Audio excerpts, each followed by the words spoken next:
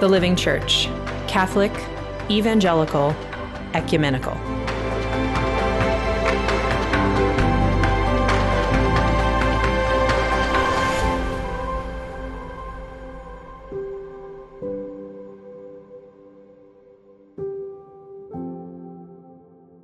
Sloth, the noonday demon, acedia.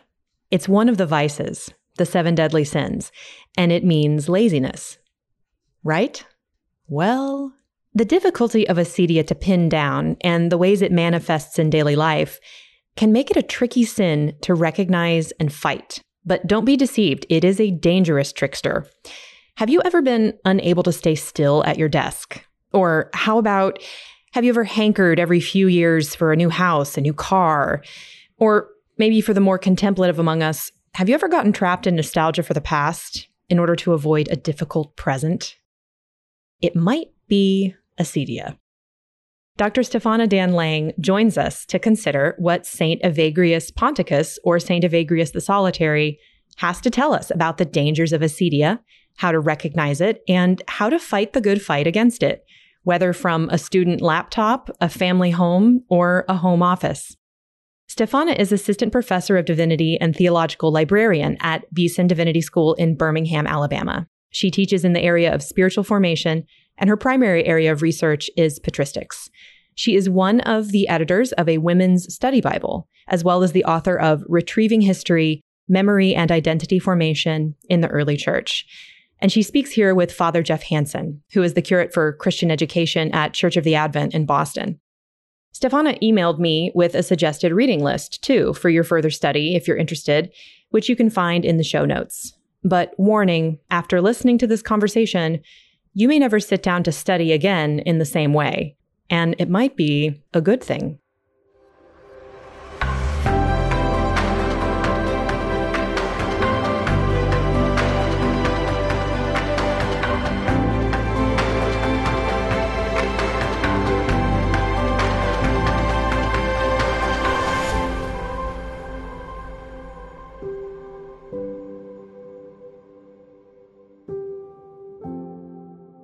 So for starters, how do you go about pronouncing acedia? Well, I say acedia, Okay. and the Greek word is akedia. In English literature, like there's a work by Aldous Huxley called Axidy. So this word appears, sort of in the literary field as ACCIDIE. And so some people might kind of come to it that way. Yeah, well, that was the first thing that I thought to maybe seek out to clarify, just because, I feel like if you're a reader and not a talker, it's one of these things that you could easily stumble over, right? And of course, it sounds like properly in Greek, it sounds a little bit too much like the national park in Maine. So it seems like a funny thing to want to call it. But I thought I would at least be consistent with what how you've chosen to pronounce it, and we'll stick with that. I notice also, of course, it's often untranslated, right? And it seems like nowadays the tendency is to just leave it as is when writing about it. So maybe you can tell us why that is as part of your explanation of sort of like, what is acedia? Well, probably just people don't want to say akedia, which is the Greek, probably something like the Greek pronunciation. But literally, acedia comes from a Greek word that means lack of caring. Not caring, but in a context of spirituality, it means so much more than not caring. In the context of the 4th century and, Evagrius of Pontus, who we'll talk about a little bit today, it means a whole lot more. It's much more comprehensive and broad than just not caring. So sometimes this word acedia is associated with the phrase the noonday demon, and Evagrius calls it the noonday demon, but this is, a phrase that I'll probably kind of throw around here and there, and it appears in the literature. But the noonday demon is taken from Psalm 91:6, and sometimes the church fathers, the desert fathers, they come out of this context that's so long, long ago and far, far away, and people are like, where did they come up with this weird? What is the noonday demon? Stalking us, and more times than not, the church fathers have gotten this from somewhere in the scripture where we have sort of overlooked it, So this is a little bit of a connection too with the pandemic. Psalm 91:6 is a text that I've heard quoted a lot during the pandemic because there's a focus on protection from the pestilence. But that verse there, verse 6, also says that you'll be protected by the destruction that wastes at noonday. And the Vulgate translation of that and the Septuagint translation of that comes across something like the noonday demon, the demon at noon. Okay. So Evagrius, when he talks about acedia, he equates it with this phenomenon of the noonday demon. Okay, so what's the association? Do you suppose is it basically out of the lived experience of monasticism that this particular form of affliction comes upon one sort of in the middle of the day?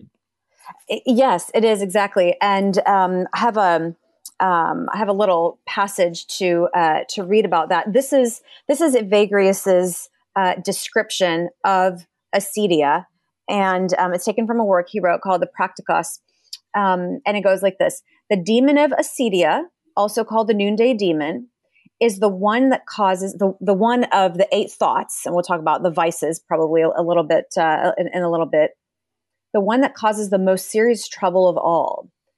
This demon, he presses his attack upon the monk from about the 4th hour, so like 9, 10 o'clock in the morning, and besieges the soul until the 8th hour, so about like 3 in the afternoon. Okay, if you think about when you're trying to study, what happens about 3 in the afternoon? If you're trying to, you have students, you are a student in class, what happens about 3 in the afternoon? First of all, he makes it seem that the sun barely moves, if at all, and that the day is 50 hours long. Then he constrains the monk to look constantly out the windows, to walk outside his cell, to gaze carefully at the sun to determine how far it stands from the 9th hour. Like, how close are we to 4 o'clock when it's probably their mealtime? Like maybe their one meal a day. To look now this way and now that, to see if perhaps one of the brothers will appear from his cell. And then too, he, the demon, instills in the heart of the monk a hatred for the place, a hatred for his very life itself, a hatred for manual labor. He leads him to reflect that charity has departed from among the brethren. There is no one to give encouragement. Should there be someone at this period who happens to offend him in some way or another, this too the demon uses to contribute further to his hatred. This demon drives him along to desire other places where he can more easily procure life's necessities, more readily find work, and make a real success of himself. He goes on to suggest, this is the monk with some ambition, obviously. He goes on to suggest that, after all, it is not the place that is the basis of pleasing the Lord. God is to be adored everywhere. So it's like an excuse for moving around. He joins to these reflections the memory of his dear ones, of his former way of life. He depicts life stretching out for a long period of time and brings before the mind's eye the toil of the ascetic struggle. And as the saying has it, leaves no leaf unturned to induce the monk to forsake his cell and drop out of the fight. And this is the real kicker, to drop out of the fight. And if you can struggle against this demon and kind of, beat him on that particular assault, because an assault will come again. But if you can beat him this time, he says, a state of deep peace and inexpressible joy arise out of this struggle. So it's very interesting if you think about kind of how acedia manifests it. There's a what I would call a durational aspect and a locational aspect, right? So maybe we can kind of get into that after I maybe talk a little bit about Evagrius himself and how he kind of came to this too. Right. I was going to ask. So just to be sure, like the time frame in our minds, right? This is one of the earliest articulations that we get, right? And so we're talking late 4th century or whereabouts? Yes, and Evagrius was from Pontus, so that's in modern day Turkey, Mm, and he lived actually exactly the second half of the fourth century. So okay. his dates are about 349 to 399. Okay. And he was a pastor's son, intellectually gifted, very charismatic, a people person. Not a career desert dweller. Okay. Um, and he lived at a time, the late fourth century, a time of theological ferment for the church. He was mentored by some of the big luminaries in the church at the time. He was Mm, around at the Council of Constantinople. okay. He was there being mentored by the Cappadocians. Mm. So it was an exciting time, and he lived right in the midst of it. So he would have had an opportunity then to travel in Egypt at the time when monasticism is really sort of first taking shape, basically, right? That's right. And being alone in the desert is probably the last thing he wanted, I would guess. I mean, at the Mm, time of the Council of Constantinople, he would have been about 32, and he okay. just wanted to be in the midst of society and of just everything that was going on in the church. But something happened to Evagrius while his church career was going great, and he was being mentored by big names and promoted by them and rising in the church, etc. And the what happened is that he had a crisis. He was facing the specter Mm, of moral failure because he had become enamored of an aristocratic married woman, and she was attracted to him as well. And so he was torn. He didn't want mm, to um, fall into an affair, and he couldn't bring himself to leave Constantinople. And one night he had a very convicting dream in which he promised mm. that he would leave. And the next morning, even though he swore an oath, in his dream, he decided he'd go ahead and keep it. And he left Constantinople, and he ended up eventually in the desert of Nitria in Egypt, Wow. and he took up the monastic life. Incredible. So that was all in flight of from temptation. Wow. Yeah, and I think that one of the big impacts that had was that he was not the kind of spiritual advisor that would say tisk tisk tisk. He Mm, knew he knew he'd experienced what a powerful temptation felt like, and what powerlessness feels like, mm. and just like an inability to fight it. And I think what that did was it made him a very not just an incisive spiritual director, but a very compassionate one.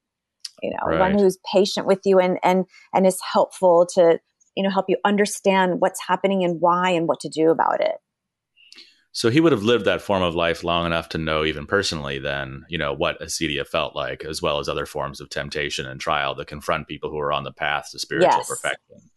Okay. Yeah. So I think that I think that he is describing it out of his desert context, because in the city, see, and I think this is one of the big points that I have gleaned from Evagrius. So in the Mm, city, where there are lots of people and distractions, um, a lot of exciting things that happen, you don't realize it, but there is a spiritual warfare that's going on inside of you, but you're not quiet enough in that context that you can realize what's happening and that it's happening. And sometimes you don't realize the negative stuff that's going on inside of you until a temptation comes, and then you fall. hmm. But in the desert, as Evagrius said, um, the devil can't fight against you through distractions, because there aren't any distractions. And so, in some sense, the devil is fighting against the ascetics in the desert. He says nakedly. So you Hmm. just you feel the brunt of it. You see the whole ugliness of it, because there's nothing else to distract. Right. And so in that setting, like you mentioned, sort of both aspects that are sort of to do with duration and with location, right? So in a sense, there's a spatial and a temporal dimension to this, right? And there seems to be a time of day at which the mind is maybe wearied or open to distraction, or even eager or hankering for distraction, or exhausted by other forms of effort, or awaiting some kind of refreshment. And then it seems like that also sort of manifests itself in a dissatisfaction with where one is, right? Or a sort That's of, right. an opportunity to find fault with the place, right? And the opportunities that the place seems to present. Yeah, that's right. That's right. So you're just looking for a distraction, and then you're dissatisfied with what you're doing, maybe like with your vocation, and then kind of the worldly ambitions that maybe you had in the past sort of come back to you, the comforts of home. Just the fact that just like the day is stretching out, sort of it feels like in the afternoon with no end in sight, with just the hot sun beating on you. It's like you can just see your whole life stretching out ahead of you, just in this monastic practice and asceticism with no end in sight. And and maybe like with no real result in sight. You're dissatisfied. And I think some of this that we probably feel as well, is because we, just like the immature monk, we don't take the long view of our life, of our ministry, of our vocation, of our relationships. We don't take the long view of our spiritual life. And so we become discouraged, we become maybe impatient with ourselves, self-critical. We just want to throw in the towel, and don't realize that a spiritual giant is not born in a day.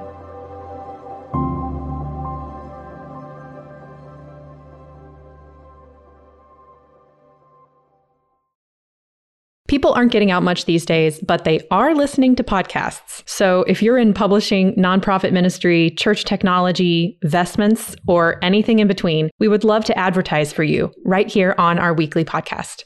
We have hundreds of listeners a week. Our audience is cross-generational, and it is growing. Just email Andrew Russell at arussell@livingchurch.org. That's ARUSSELL at livingchurch.org, and he'll get you started.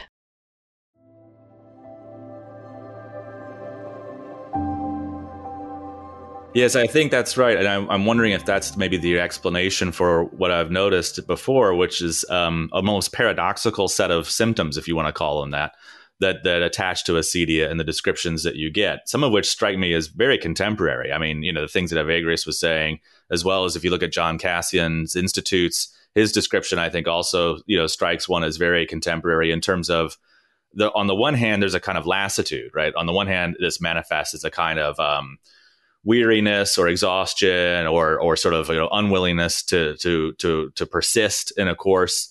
But on the other hand, it also seems like it can manifest as a kind of restlessness or a kind of hyperactivity or a kind of activism. That's right. That seems dissipated really, or not focused on the task, but is almost distracted with things that don't need doing as opposed to the one thing needful, which is what's been forsaken. And so I wonder whether I'm reading that correctly to sort of suggest that perhaps you've put your finger on the common explanation for what seem to be completely opposed sets of symptomology, you might say. That's exactly what Evagrius says. And Cassian was a disciple of Evagrius. And so, yes, he's taking exactly how Evagrius taught it to him. It does seem paradoxical, doesn't it? Because you don't have the patience or the perseverance to do the thing that you need to do, you're just looking for distractions. And then you make up excuses for why you need to do those things. And the thing is that some of these distractions normally would be good and admirable things. Like, for example, Evagrius says, somebody who's supposed to be doing one thing says, I really should go and visit this other brother and just make sure that he's okay. and he says, you don't need to do, that's an excuse. That's for you. It's like a procrastination, because you don't want to do the thing that's hard, and that requires the perseverance.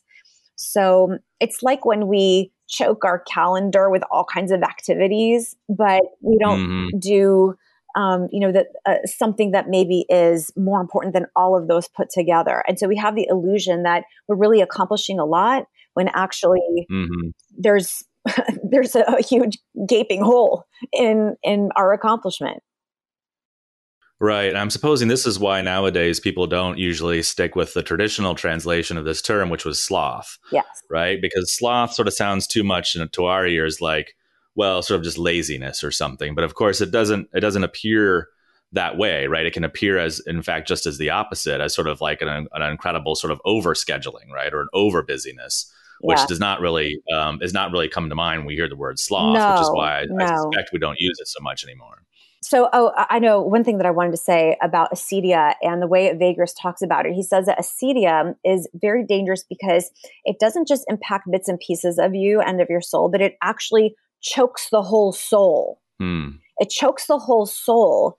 And as the soul is being choked and doesn't exactly realize it, it's almost like it's floundering around and its activities kind of become almost hysterical. That we're almost in hysterics doing the kinds of things, like you said, this sort of frenzied activity. That also is a manifestation of acedia.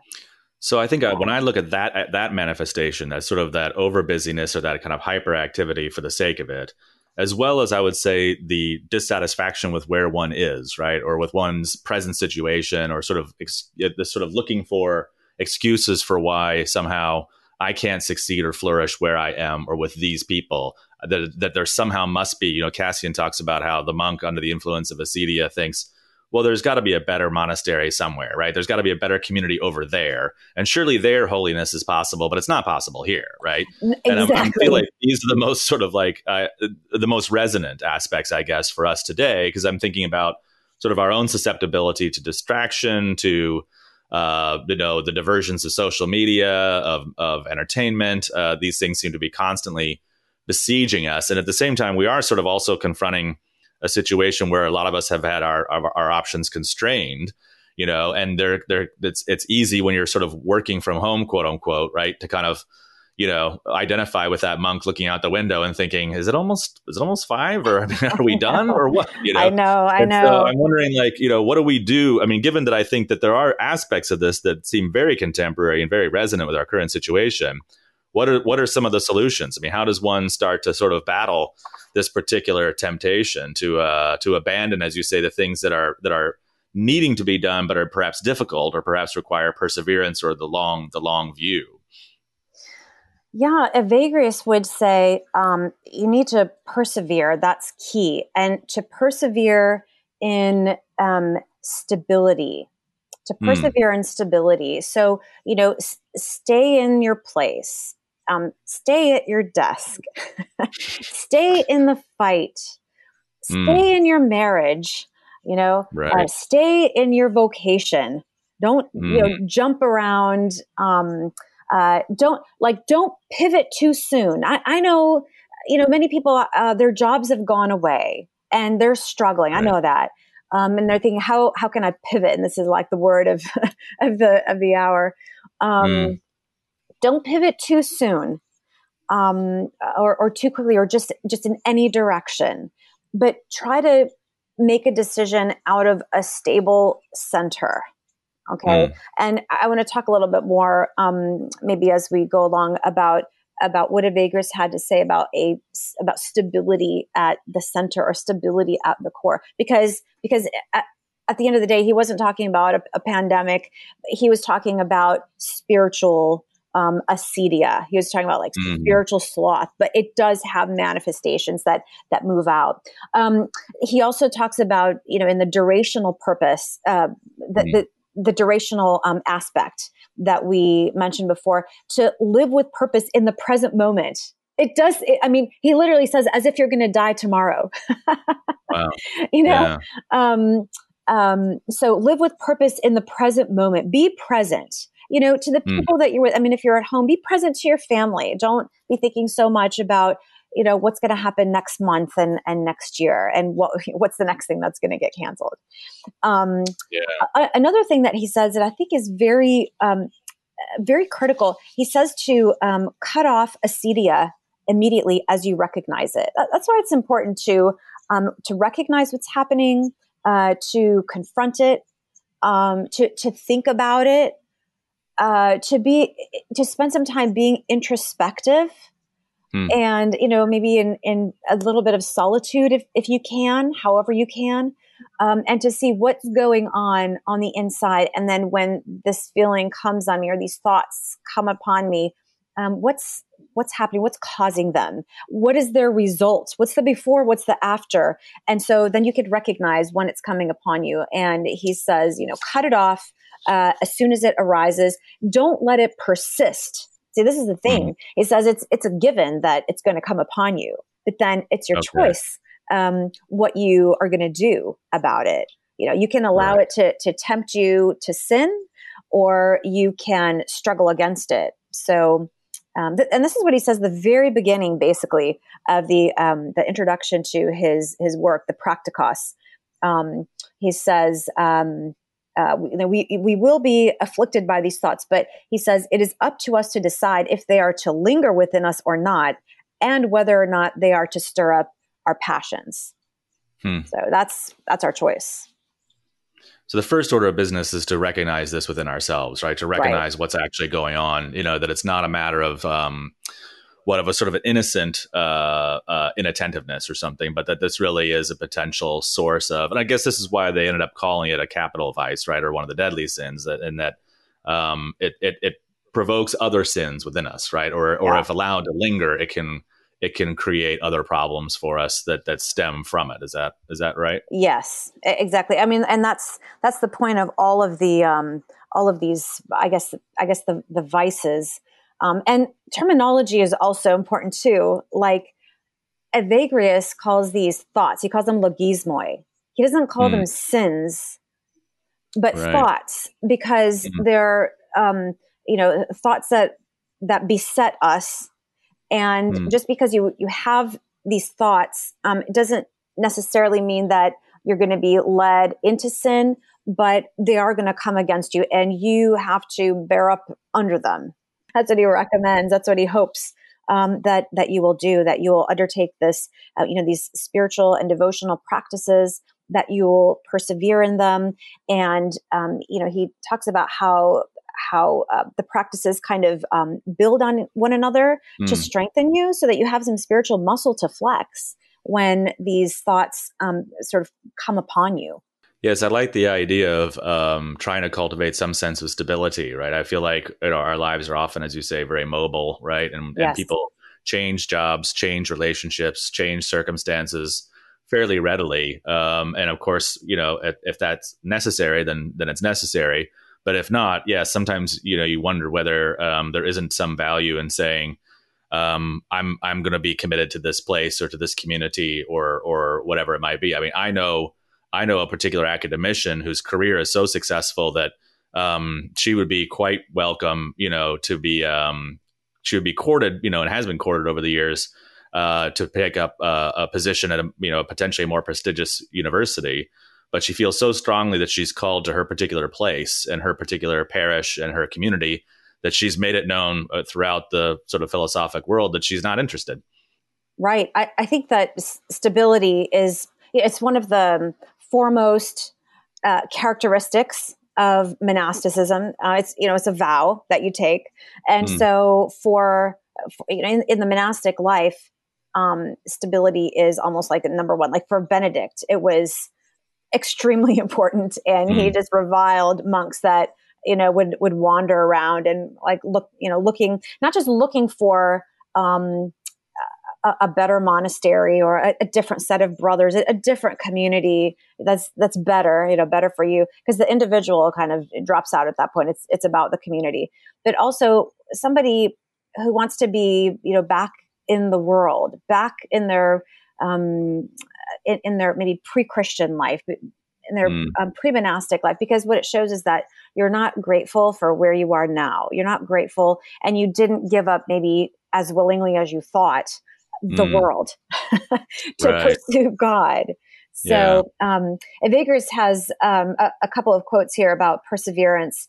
The spirit of ascetia drives the monk out of his cell, but the monk who possesses perseverance will ever cultivate stillness. That's this tranquility, this stability that we're talking about.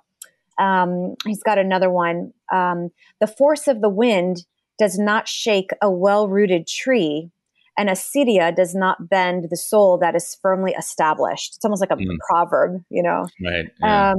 One more. A plant that is transplanted frequently, probably is what he means, will not bear fruit, and a wandering monk will not produce the fruit of virtue. And I think this kind of speaks to, how we think about, maybe we can move here. We have options, think of ourselves. I think there can come a point where we feel like we have too many options, and then things get confusing. Yeah. And we're actually made paradoxically unhappy by it, as it turns out. We say we want all these options. The fact is that it's paralyzing, right? And it's often an occasion for complaint over what one has chosen, right? In view of the many other possibilities they could have actualized instead. So that perseverance dimension seems good to me too, because that seems to speak to the temporal dimension that you mentioned as well, which is to say, it trains one to think in terms of the contribution of the day to a larger program, right? To something that's going to take perhaps years and years of disciplined spiritual practice to attain the relevant good, right? As opposed to sort of sorrowing or despairing or losing hope over a good that seems compelling but difficult. Exactly. And I was thinking also about how, we're kind of on the cusp of the new academic year. And I was thinking about how, the student experience might be just coming out of a very long summer and thinking about the school year. And, we might not be the most excited right now, and there's still some fear, et cetera. And just, about how acedia might manifest among students. Maybe there's some students out there that might find this important to identifying what's happening with them. So in this particular translation, acedia is translated as despondency. This is another manifestation. The eye of the despondent one stares constantly at the window, and his mind presents visitors to him. The door creaks and he jumps up, and he thinks he hears a voice, and he peers through the window, and he doesn't go away from the window until, exhausted, he sits back down. If the despondent one is reading, then he yawns a great deal, and soon he sinks into sleep. And he rubs his eyes and stretches out his hands, and while his eyes wander from the book, he stares at the wall, and he turns away again and reads a little. And when he leafs through the book, he searches for the end of the exposition. Like, where's the end of this chapter? How many more pages? It says he counts the pages and determines the number of sheets. He finds fault with the writing and the design. And in the end, he snaps the book shut and he lays his head on it and falls into a not too deep sleep. And in the end, he's awakened by hunger. And when he gets up, he then attends to his own concerns. This is the interesting thing to me about this kind of experience. You sit down to do a good work and you get tired of it because it's long. And so you're kind of looking for distractions, and finally you just zone out completely. And when you wake up and you're kind of yourself again, you never go back to it. See, any effort that you had put into it, or you try to struggle through it, is for nothing. It's completely wasted. And any spiritual impact is gone. Right. Yeah, that seems like a potent danger indeed. And I can see what you mean by the sort of the idea that as a result of this particular failing, that the whatever gains might have been realized are sort of, as it were, squandered, right? Right. That's the word, squandered, for sure. So for students, spiritual sloth, falling out of church attendance or chapel attendance. And right now, maybe a lot of us are at that point because our churches have been closed for some people for quite a long time, and maybe in other parts of our country for the foreseeable future, so spiritual sloth is a very real situation for many. But it's not even just not going. It's not wanting to go and not caring about not going and not caring about not caring. that kind of thing. So for students, sometimes it's in like laziness, like wanting to get by with the bare minimum. and using scripture to justify it, or, because of the pandemic, the standards might be a little bit lower, so then that's good enough. Or even complaining about study and hard work and just praying instead, and very, very piously, that God would just reveal it through his Holy Spirit. I just thought that is so contemporary to the student experience, especially what I've seen at seminary. Yeah. I'm afraid that will ring a bell with a lot of our listeners. I suspect that it's a common experience among people who do this kind of work. So it's good to be alert to it. It's good to learn from the tradition of our church fathers and mothers and their insights on these subjects. And I appreciate your bringing them to us today. Yeah, well, I appreciate being here. And let me just give one last quote from Evagrius that kind of, I think, sums it up about the solution that he would give, namely perseverance. He says, perseverance is the cure for acedia, along with the execution of all tasks with great attention and the fear of God. And here's his advice: set a measure for yourself in every work, and do not let up until you've completed it. Pray with understanding and intensity, and the spirit of acedia will flee from you. Thanks for tuning in to the Living Church Podcast, a ministry of the Living Church Institute. If you'd like to support this podcast, you can find a link in the show notes that will allow you to give so we can continue to make these episodes. Look for more episodes coming soon on Apple Podcasts, Spotify, or wherever you get your podcasts these days. You can also connect with us on Facebook, Twitter, our website, livingchurch.org, or on our award-winning blog, Covenant, at livingchurch.org/covenant. I'm Amber Noel, your host, and I've been glad to be with you. Peace.